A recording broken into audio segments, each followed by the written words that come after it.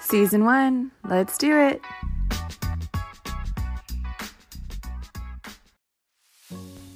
Hey, beautiful humans. You're listening to the Human Experience Podcast, hosted by me, Kiara Marie. I'm a functional nutritional therapy practitioner and a functional diagnostic nutrition practitioner. I'm here to share my human experience, as well as have these raw and powerful conversations with leaders in the health and wellness space. The Human Experience Podcast began because I truly believe our souls are here to experience a wide range of emotions, make mistakes, own our past traumas that led us to make them, and face our deepest fears in order to grow. The Human Experience is a conversation about self-development, conscious awareness, normal human responses, and connecting mental, emotional, physical, and spiritual health. The Human Experience promises to deliver authenticity and diversity. The Human Experience community is a group of humans doing the work so they can live their lives to their fullest potential, and are here to break intergenerational family patterns so that generations to come can too. At The Human Experience, we're diving deep. Thanks so much for tuning in. Enjoy the show.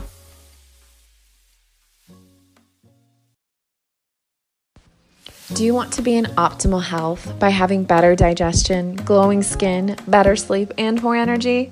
That's where I come in. I help women heal so they can own their bodies by having better digestion, cycles, and moods. My customized programs are for you if you have thyroid issues, gas, bloating, constipation, diarrhea, acne, or other chronic conditions, and if you're committed to making the food and lifestyle changes needed in order to reach your goals.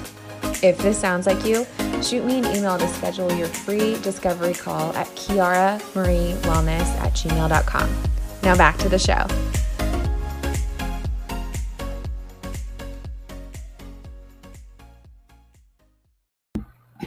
So welcome to the show, Dr. Casey. How are you today? I'm doing well, Kiara. How are you? I'm doing so well. Despite being in quarantine, this is still a very exciting time, I'll say. I feel like a lot of people that I've spoken to have been just flowing in a creative space, if you will. So I think there are two sides to this quarantine thing, if you know what I mean. Yeah, definitely. That's a really great outlook to have and nice to hear the positivity. Yeah, definitely. But I wanted to thank you again for being on the show. I'm so excited to chat all about Epstein-Barr and what the heck Epstein-Barr is. I remember when I first started learning about it, I was like, this is a lot. It's a lot to break down.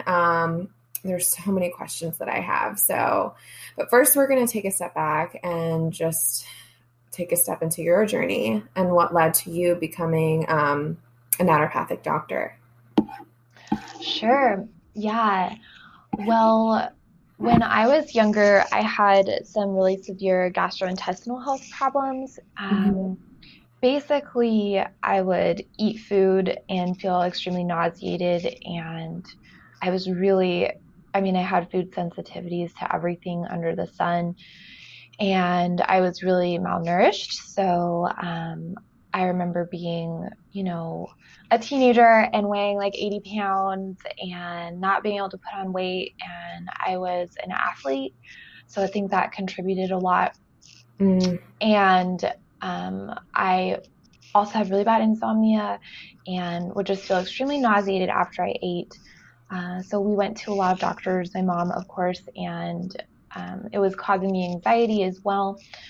So lots of things were proposed, from Pepto-Bismol to putting me on anxiety medications to doing some type of sample from my gastrointestinal tract tissue to see what was going on.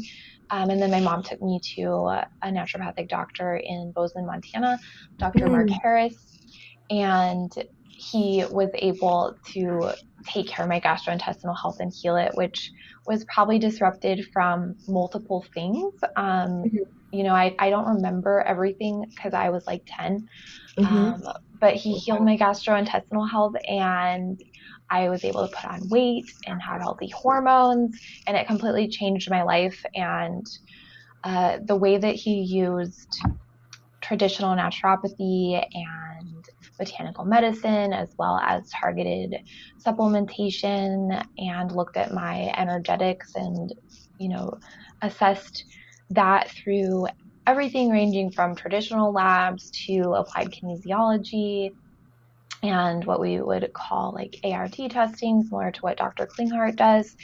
I just fell in love with the medicine, and about the age of 15, I was determined that that was what I would be pursuing. Wow. That is so young. And all of those symptoms that you were experiencing started around 10 years old? So some of them, when I was 10, I actually got Epstein-Barr virus. Mm, okay.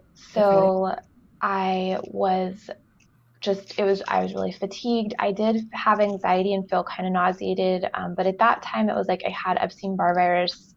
And that was kind of when it started with my health, trying to figure out what was going on. I didn't find him until I think I was 12 or 13. So when I had Epstein-Barr virus, I was missed 3 months of school. It was a really, the doctors just kept saying, this is a really extreme case. We don't know why it's taking you so long. Just rest. And I overcame that, but then started my digestive health just kind of kept going. And even though the EBV didn't show up positive anymore, it was clear that things weren't right with my overall health. So it took me a little while to find him. And I was like 12 or 13 when I found him. Mm, wow. And how do you think you contracted EBV?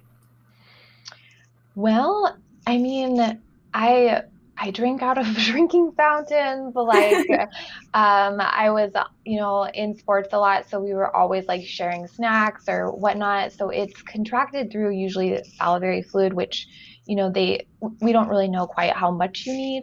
So that's why it's commonly called the kissing disease. But I definitely did not have a boyfriend until I was like 18.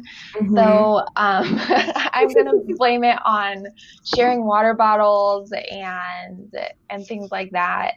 It's also possible that when I was in different gyms or at school, like I've thought back to, hey, was there any like mold in the school or things like that? And I don't really have the answers to that. But it does seem that my immune system was just really, really down around the time that I got it, and that it really took me a long time to recover. Mm-hmm. Yeah, I can relate so heavily to you. I contracted EBV around the same age. I want to say maybe even a little bit younger. It was early 2000s. I can't remember how old I was, but I remember I was on vacation. Actually, I was in Aruba for 16 days, and it was the most miserable Oh vacation no, that's terrible. ever. I mean, I was just a kid, and then of course, like there were other kids around, so all of us just got it. And I don't know how. I mean, we were sharing, like you said, sharing everything. They were like family. We were pretty much cousins. And then the rest of the trip, it happened early on too. In the trip, the rest of the trip, I was just wiped out. I mean, EBV is no joke, especially when it's active. So I guess we keep throwing that around. What is Epstein-Barr exactly? What kind of virus is this? Yeah, so Epstein-Barr virus is from the herpes family of viruses, and it is known to cause mononucleosis. And when I was diagnosed, I remember them saying, usually you'll get over it and then it won't be a problem. They did state that there is a very rare chance that it could reactivate. And fast forward to where we are now in the medical field, we see that reactivation is happening a lot more frequently. But it's commonly known as just mono, the kissing disease. Usually it's self-limiting, but it is from the herpes family virus, so it does stay in our bodies for life. So if you think of HSV1, HSV2, those, as well as shingles and the chicken pox, all those are kind of from the herpes family virus. Like you see with shingles and cold sores, if our immune system gets down, they come back. So it's in that family of opportunistic viruses that are hanging out with us and stay in our body. Okay. And how do we keep them at bay? I mean, how often can they reactivate? Is it kind of just dependent on, what's going on in your life? Yeah. So in all reality, our immune system, I always tell people, we have to remember how amazing our immune system is. So if these viruses are reactivated or active, So in a perfect world, in a perfect immune system, they wouldn't turn back on because we have B cells that remember the virus that they've seen and help keep that at bay. So if our gastrointestinal health and our immune and our stress is all, is all in check, then it shouldn't be a problem. But one of the biggest things that we see happen is, especially with Epstein-Barr virus, is an episode of stress. It can range from anywhere from an emotional event to a car accident. And there's actually quite a bit of research being done on what it is that causes Epstein-Barr virus to reactivate. And there's kind of a lot of different things. And the thing that I have seen that they all have in common is they cause oxidative stress in the body, which is when reactive oxygen species are able to go around, and your body needs to get rid of those because those are the things that cause us to age. So anything that you think about, from infection to stress to toxins, those can all cause oxidative stress. So it seems that Epstein-Barr virus does have a mechanism that when there's oxidative stress, it's like a signal that's like, hey, it's a good time to come out and cause problems now, and this person has, other things going on in their health, so you're going to be able to run around from the immune system and it's not going to be able to catch you, and it'll turn back on. So that is why it is very different for each person as to why it has reactivated and what needs to be done to put it back into a latent state. Yeah, that makes so much sense. Just with all viruses in general. I know when I'm under a lot of stress, I can see some cold sores maybe coming out, and that's relating to the HSV-1 virus that lies dormant in the body until it's reactivated. Same goes for the rest of the viruses that can lie dormant in the body as well. What are some symptoms of Epstein-Barr for someone who, because a lot of people may have mono without even knowing it, is that correct? Yeah, so the first time that Epstein-Barr virus is present in the body and somebody has been exposed and we have what we are calling mono or mononucleosis, it can be very mild. So it might be just mistaken for like an off week or feeling tired and not sure why, or a mild flu or something like that. If it is to the extent where somebody goes to the doctor, a lot of times their symptoms are fatigue, headache, mild fever. Sometimes there can be some form of rash that presents with it, but that's also less likely. And then sore throat and swollen lymph nodes. That's kind of your initial picture of Epstein-Barr virus. So especially in kids at school and things like that, parents might think it's just a cold or a flu, or they're just run down that week and then they bounce back. But in some people it is more severe. And when it reactivates, it can look like that, but usually it's more severe. Usually we see a lot stronger fatigue. Sometimes we see symptoms that are more chronic, like joint pain, brain fog, anxiety. A lot of times the people describe the anxiety that they feel with the virus when it's on is almost a buzzing, because when that virus is on, it is activating pathways that are inflammatory and leading to cytokines in the body. And a lot of times I hear people describe that experience as kind of a buzzing sensation, which can turn into having insomnia or anxiety, and a general feel of malaise, or they'll have cyclical symptoms where they may have a low-grade fever and feel achy, sore throat. And then we can also see some more long-term things happen in regards to autoimmune conditions and things where we're seeing severe joint pain or things like that happen with it. So there definitely is a wide variety of symptoms that can be associated with Epstein-Barr virus. Yeah, every single symptom that you just listed, I feel like so many people can relate to, including myself. Well, obviously, because I have had mono and didn't realize that I carried Epstein-Barr all along, ever since it happened when I was a little girl. And the symptoms that can be present, you had mentioned oxidative stress. Can that come from mold as well? Yes, mold is a huge source of oxidative stress. Yeah. And mold is, I feel like when we see black mold in our shower or something, or any type of mold, we just tend to, wash it off with maybe some bleach or something, but we never really get to the root of the problem. How can this be detrimental to our health, especially if we don't know that we have something like Epstein-Barr lying around in our body? Yeah, so the way that mold interacts with the body, and I mean, there are molds that are kind of more from like a mildew family where they will show up and they're not from the source of a water damaged building, so to speak, but they're more outside or whatnot. And sometimes people will just have like an allergic response to them, similar to seasonal allergies or whatnot, where the body's just like having an IgE response. But mold illness, if you're living in a shower or something where there's molds from families that cause health problems, which according to OSHA, there's about 1 in 4 buildings that has water damage that could contribute to health. So that's kind of a lot. Mhm. And that causes oxidative stress in the body. Mold also, depending on how much in the species, can cause B cells to forget that they saw that virus. So like with Epstein-Barr virus, you've got the oxidative stress, which is signaling, hey, it's a good time for EBV to come out and play. And then you've also got, some of the main cells that Epstein-Barr virus affects are being affected by mold. So you can't fight that. And then on top of that, mold is going to have to be processed. The mycotoxins have to be processed out through the liver. So there's a lot of stress with the liver there. Depending on Epstein-Barr virus and what your health picture is like and what your other detox properties are like, there can also be stress on the liver from that.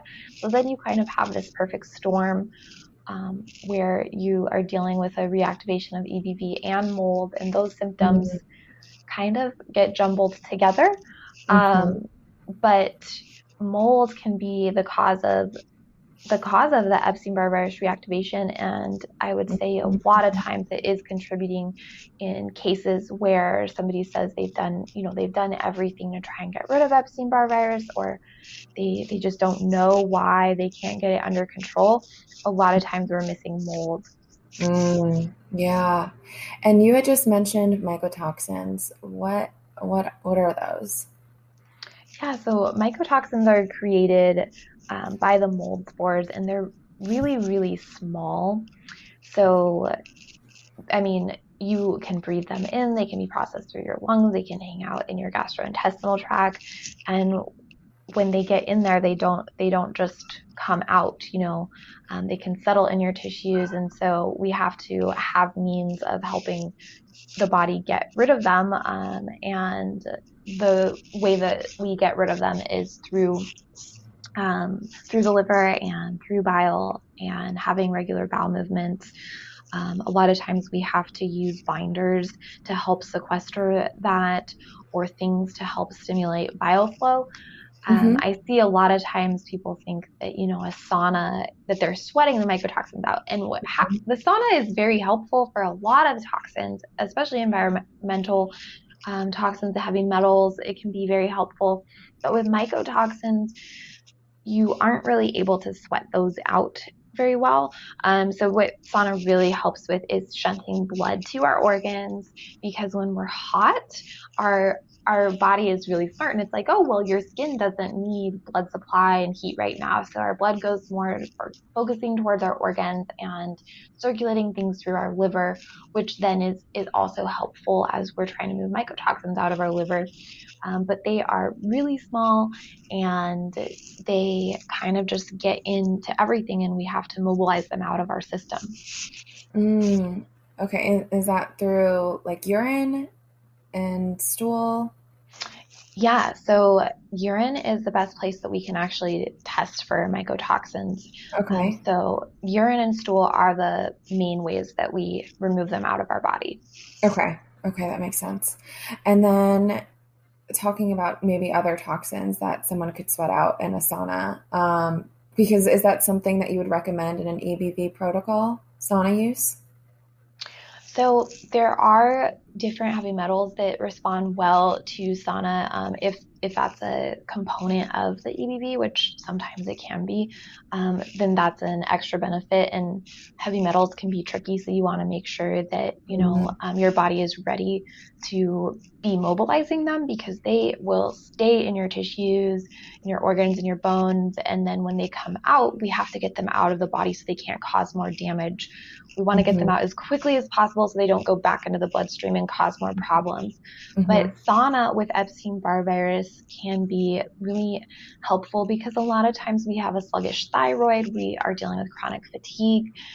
So having that core body temperature up, activating heat shock proteins, getting some mild sweating and increase in heart rate when we may not be feeling well enough to exercise. Now, there are times when it may not be a good idea for people that are dealing with POTS or whatnot and that can happen with Epstein-Barr virus, that can happen with mold sometimes.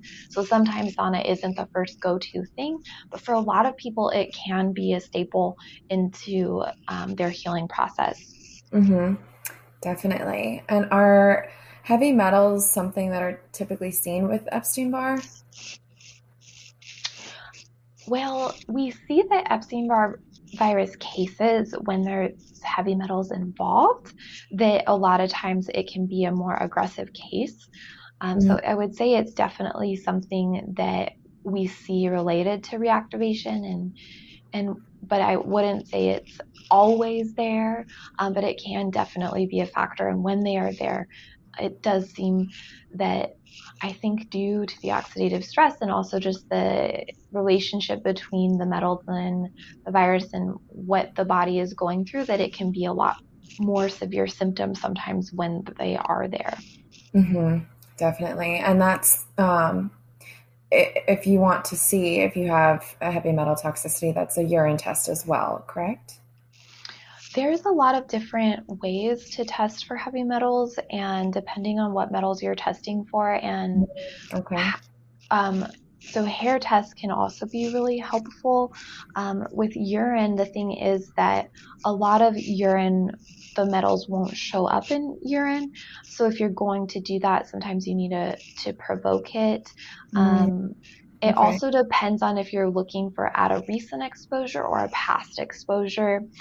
And a chronic load or a more acute exposure. So depending on the metal, whether it's mercury, lead, or aluminum, that's all going to be different on what test is most appropriate. Okay, that makes sense. So maybe like a hair tissue mineral analysis or a urine test, just depending on what we think is present. Yeah, because some metals, like for example, mercury, it changes states really quickly. And so that's why it can cross the blood-brain barrier very easily and get stuck in tissues. And a lot of times it might not show up in urine because it will stay in those tissues until it's provoked. So a urine test wouldn't be the most accurate way of testing mercury. Okay.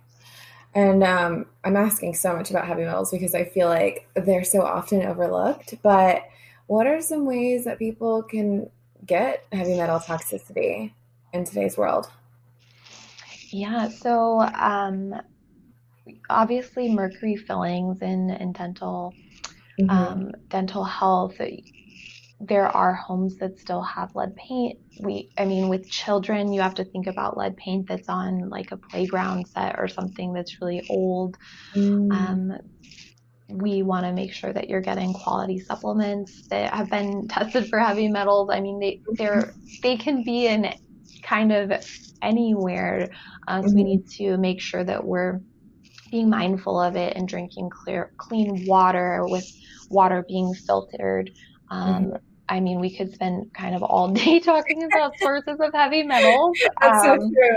That kind of paints the picture for everyone, though. They're kind of everywhere. So that's really good to know. You had mentioned earlier when someone is using a sauna to rid their body of some heavy metal use in a safe manner. What binders do you recommend? What are some basics that someone could possibly get their hands on? Yeah, so it depends what, you know, what toxins we're dealing with, because different mycotoxins again will respond to different things. With binders, we can't use binders if you're not having regular bowel movements. So if we're dealing with somebody that is only having one bowel movement per week or one every couple days, the first step is to just get bile flowing so we can increase things to do that, like bitters. Mm-hmm. Um, and really, a lot of things that you can incorporate into your daily routine can help with mold and things like that. So, for example, steamed kale can act in a way to bind up mold as well. So Mm-hmm. obviously it's not as aggressive or whatnot. For example, as say cholestyramine, which is traditionally what Dr. Shoemaker talks about conventionally for mold.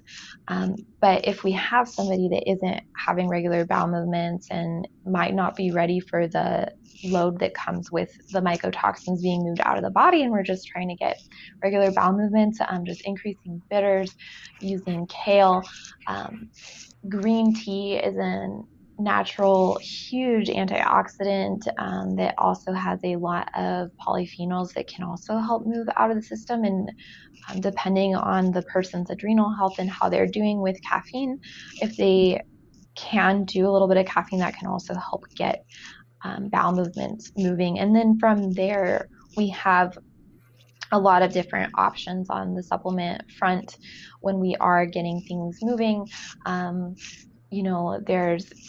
it's really common for people to use GI Detox, or Cellcore Biosciences has several different binders that have bioactive carbon molecules that are the goal with that. And what we see is that if we're having regular bowel movements, those ones don't slow down the bowel movements as much.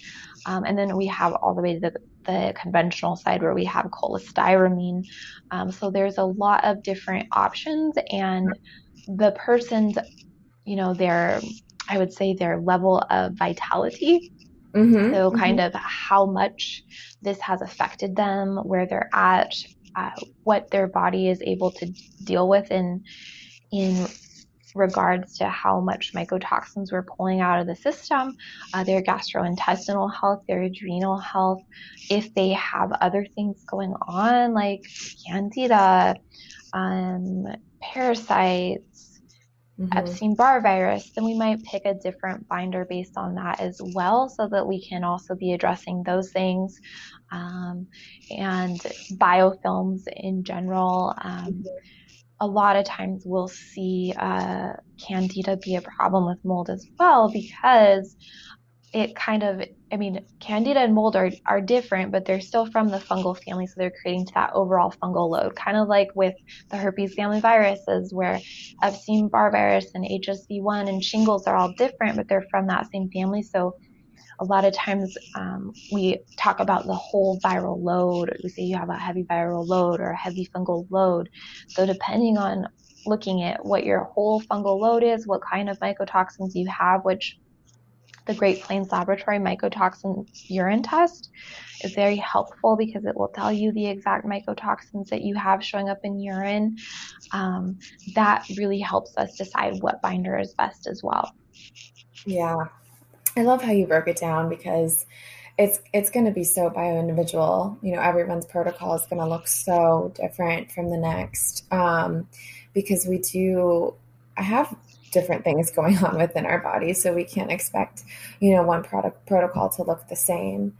And I think at the root of all of the dysfunction that might be going on in someone's body for the candida and the mold and the parasites, which are all fairly common, I feel like, just living in today's world, at the root of it, like stress or something of that nature can kind of provoke these things to really trigger and exacerbate symptoms that one might be experiencing. Would you agree? Definitely. Stress is multifaceted, and from an energetic level, and just to like how you're taking care of your body, all the Mm-hmm. way to biochemically altering not only what's going on with your adrenal glands and your in that realm, but your gastrointestinal health. It actually can increase your lipopolysaccharide production from gram-negative bacteria. So I think we really underestimate how much stress plays a role in our health problems. Yeah, I agree. I remember showing up to a naturopathic appointment a couple of years ago, and she was like, "How's your stress?" And I was like, "Um, that feels fine." But I had like all of these things going on with me. So I just feel like it's hard for us to really tune in to our bodies, maybe from the get-go and really looking from the outside in, whereas a practitioner might be able to see a little bit more from, a bigger scope as to what might be going on stress-wise, and then tie it into all of the symptoms that one might be experiencing. Going back to mold toxicity, I remember hearing a little bit ago that, some people might be more susceptible to mold toxicity than some others because of a gene mutation. Is that right? Yes, the HLA phenotypes can play a role in how well your body is able to detox mold. Okay. And how can someone find out if they have that gene mutation? Yeah, so that would be a blood test. Dr. Shoemaker has a panel for that, or I mean, it doesn't have to be his panel. He has a long, long list of labs that can help really with tracking how your body is handling the mold and looking at how that has affected your system. And he will have the HLA tested, and that is just a blood draw. So you can also, go to your doctor. Some of them are skilled with it or will listen to you and will order it, and others, sometimes you need to find a doctor that is mold literate to order it. Mm-hmm. I've never heard of the Shoemaker test. So is that something that someone has to work with a practitioner to order, or can they order it by themselves? Yeah, so a Shoemaker test panel has several different, it's a blood test, so you will have to go to a doctor. And some of them, so the tricky part that we get into is a lot of doctors won't see it as necessary, so then it won't be comped under insurance, or they might even not know quite how to code it. Mm-hmm. And so when that happens, then they might say like, well, or maybe they don't want to order it. So some of the examples of what he checks are vasoactive intestinal polypeptide, MSH, which is your melanocyte stimulating hormone, TGF beta 1, which is your transforming growth factor beta. So that really changes with mold a lot of times.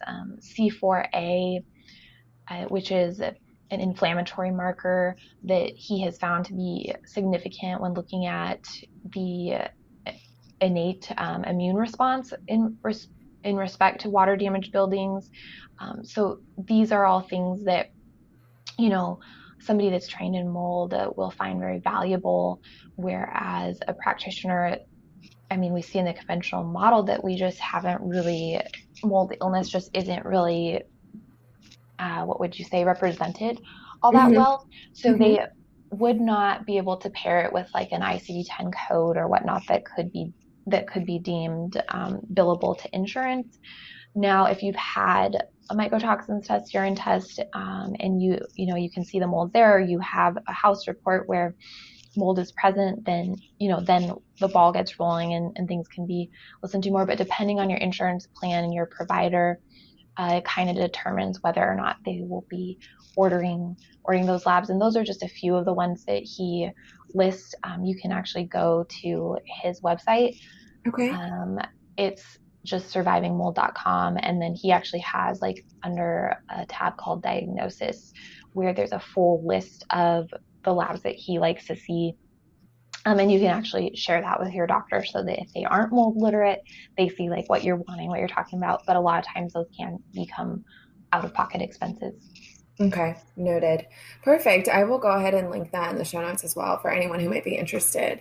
Um, So just to cover all our bases, I want to make sure the listeners understand. So Epstein-Barr can represent itself as mononucleosis, and that's something that can stay dormant in the body until reactivated. It's something like mold that can, kind of come and go as it pleases. It doesn't exactly like the spores themselves and the mycotoxins, like they can actually leave the body and not stay dormant in the body. Is that correct? Can you repeat that again? I want to make sure that you're No. saying the spores can leave the body. Yeah, like mold itself, like that doesn't always have to appear on a test, whether it's the spores or mycotoxins. But something like Epstein-Barr can remain dormant in the body. Yes, so the Epstein-Barr virus remains dormant, and then spores are not visible, but they can break up, or when they come into contact with moisture or whatnot, we start to grow mold. This also produces mycotoxins, which are the toxic chemicals from the spores that are even smaller, and that can be released into the air and present in our gastrointestinal tract and in our sinuses. Okay. So if it's not present in the GI tract, how could one find out if it's present in their sinuses? Yeah, so there are different, usually you would have a swab done. There are some functional medicine doctors that specialize in that. It can be, I would say that it's easier to test in the urine, just because usually, there might be companies that are doing self swabs. I know that there were some coming out. I haven't used those. So usually you want to talk with a functional medicine doctor if you want to get your sinuses checked. Okay, got it. So something like Epstein-Barr that lies dormant in the body, and we had listed a couple things that we can start looking at to kind of keep that at bay and make sure that it doesn't become reactivated. Are there any other things that you would recommend for someone to start managing the symptoms if it is reactivated? Yeah, so is what I see happen a lot of times. There's a lot of natural supplements out there that have amazing antiviral properties. Lomatium, lemon balm. The list is very long there. Mm-hmm. The problem is that if it is reactivated because of mold or stress in your life, you can end up spending a lot of money on those supplements. And from my experience, they don't make you feel a ton better if you haven't dealt with whatever is going on in life that was kind of the kicker for causing it to reactivate. And so then is what I see happen is people are taking this huge long list of supplements and doing all the things that are not feeling better. So things that can really make a difference. And I have a private Epstein-Barr virus group, and I do surveys and ask people, like, what's the biggest thing that helps you feel better? And a large majority of them say that a anti-inflammatory diet really helps. And I would add to that an anti-inflammatory diet paired with very high levels of antioxidants. So when you think of like the Terry Wahls diet, where she's doing 7 to 9 vegetables a day, getting in the full rainbow of colors, because Epstein-Barr virus itself can cause oxidative stress, and because all the things that we see that are usually leading to reactivation cause oxidative stress, having that daily intake of antioxidants that you're getting from your food can be one of the biggest changes, and decreasing inflammation in the body just through your food can be one of the big changes. So the first thing I always start with is that, because if we don't change that and we pile supplements on, we might not see a change in symptoms, which ultimately, when you're dealing with Epstein-Barr virus, a lot of people that I work with have had to take time off of work, feel like they can't take care of their family, are missing out on really important memories and feeling miserable. So is what I always say is we have to try and get you feeling better the quickest. And the quickest way to do that is by changing daily things that are consistent patterns that are really going to affect long-term health, because this virus is going to be around. It's not going away. It's staying with you. So I start with food before I start with supplements, and that in the grand scheme of things is also just how naturopathic medicine works. Is we have a therapeutic order of interventions, and so we start with the least invasive first. And so food is something in your daily routine, and then supplements would be a next level up. Supplements that also can be helpful are things that are going to help support your immune system. So sometimes that looks like adrenal support, sometimes that looks like thyroid support. Those things can also be contributing to fatigue, more so sometimes than the actual virus. If you're having brain fog, then again, we have other forms of antioxidants like resveratrol, CoQ10, liposomal glutathione, melatonin can be used as an antioxidant. And those can also be specific to mold or different systems that are more stressed.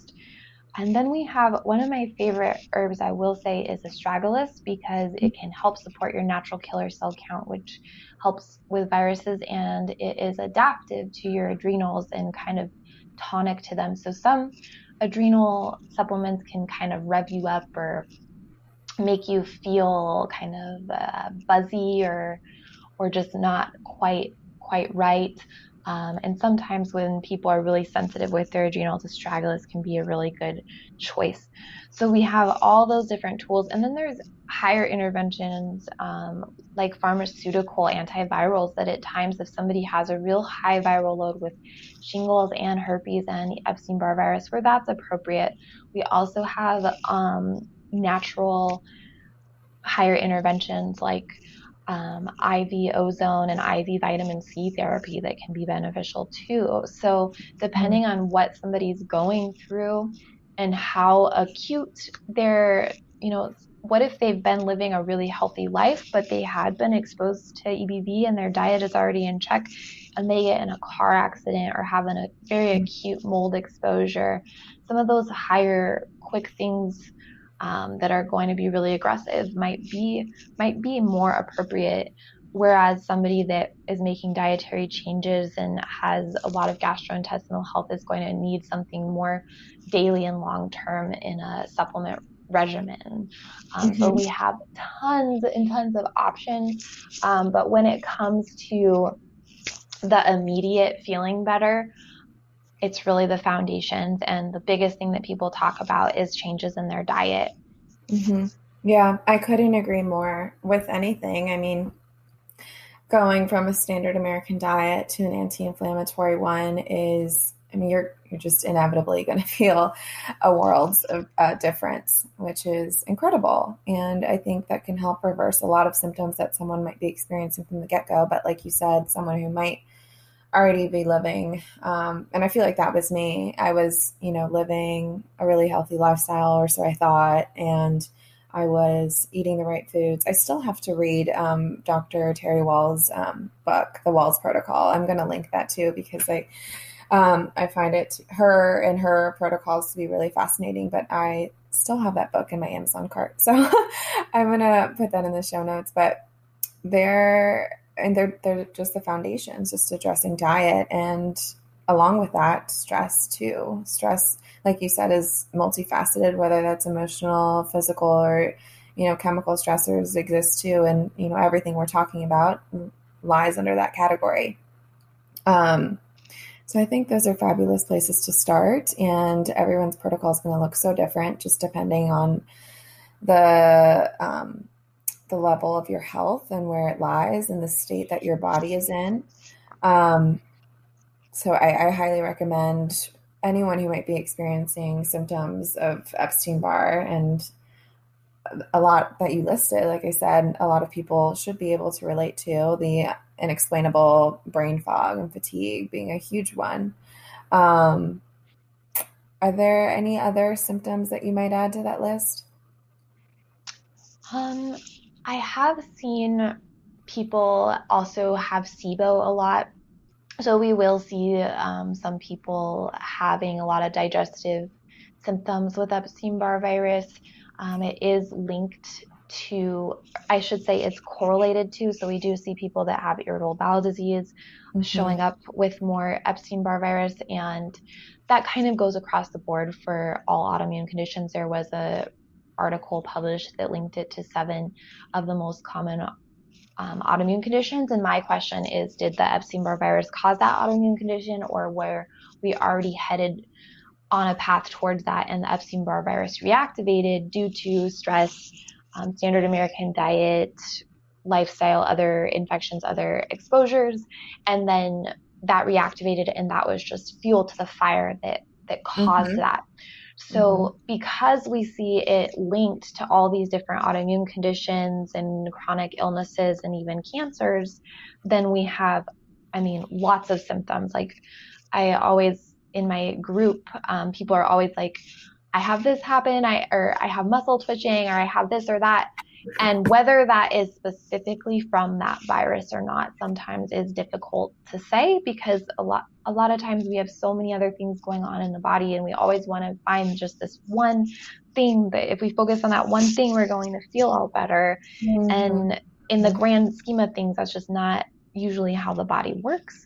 But headaches, the fatigue, sometimes we have gastrointestinal health issues. Sometimes that's constipation, sometimes that's diarrhea, depending on what is happening with that system.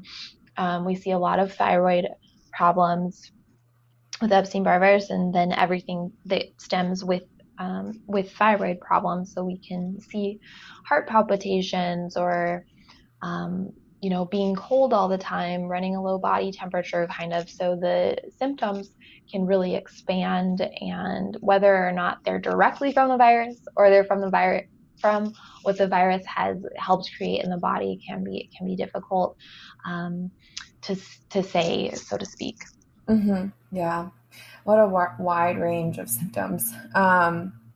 Is there anything else that you wanted to add relating to anything we discussed on the show so far? I know we've covered so much on Epstein-Barr and heavy metals and mold and how it can all really be connected. Yeah, I would say, I know that we talked about mold and we've linked some resources, and one resource that we should not forget that has been just instrumental for a lot of people healing from mold is Dr. Jill Christ's book, Break the Mold. Okay. So she has done just a really good job of helping people understand exactly how the spores and the mycotoxins interact and settle into the body, and then also practical things and supplements that are foundational to that healing process.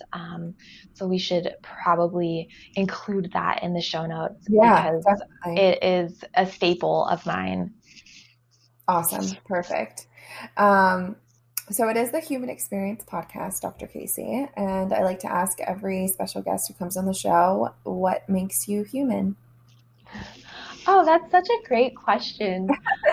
And really fun. So just good job on that.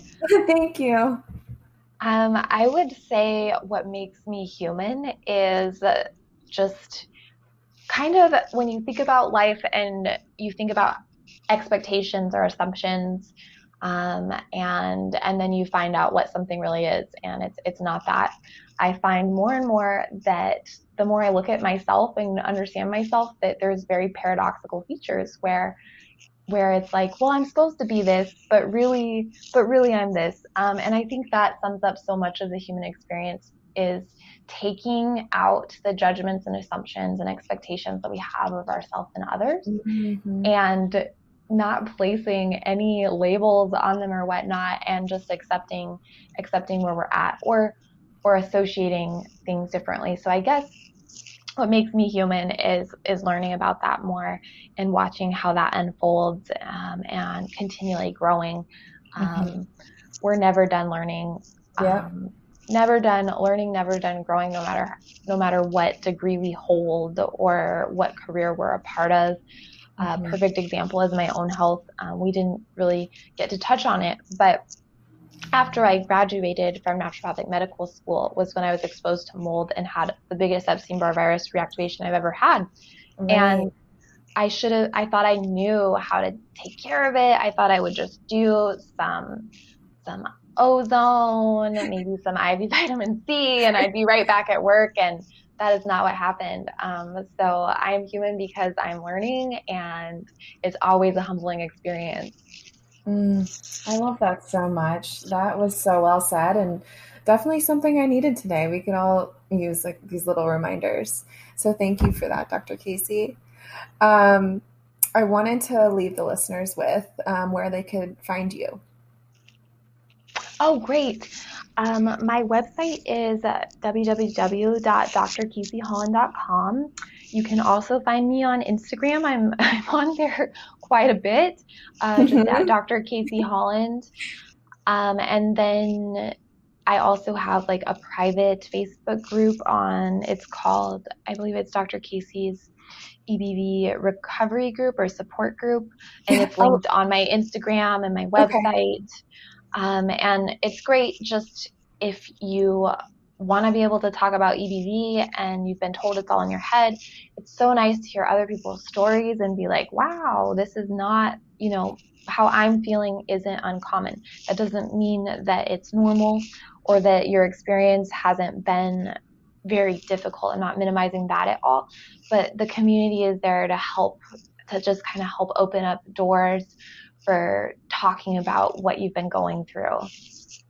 Yeah, I love that so much because when you're experiencing symptoms, like I'm sure you may have felt early on, I myself included, just felt so invalidated by maybe some doctors, maybe some friends, family, just because maybe they hadn't experienced those things and it wasn't like same, like I experienced that too, but no one around me I felt like was really truly understood what I was going through. And I felt like a hypochondriac and was told it was all in my head and that I was perfectly healthy and perfectly normal and to just maybe work out a little bit more, maybe exclude a couple things from my diet, but it's just so much more than that. And I know the importance of community, specifically relating to the immune system too, and how vital that is to have at all times. So that's awesome. I will definitely link that in the show notes.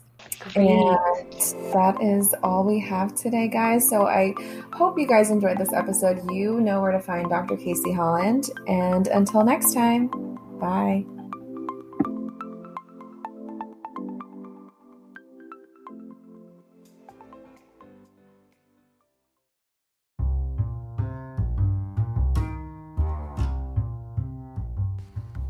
Thanks for listening, guys, to another episode of the Human Experience Podcast. I do always appreciate your love via Instagram DMs and now any ratings or reviews that you have to give my podcast. I would love to hear your feedback. I'd love to hear your thoughts on it. And of course, feel free to share with friends and family so that others can hear my voice too. Until next time.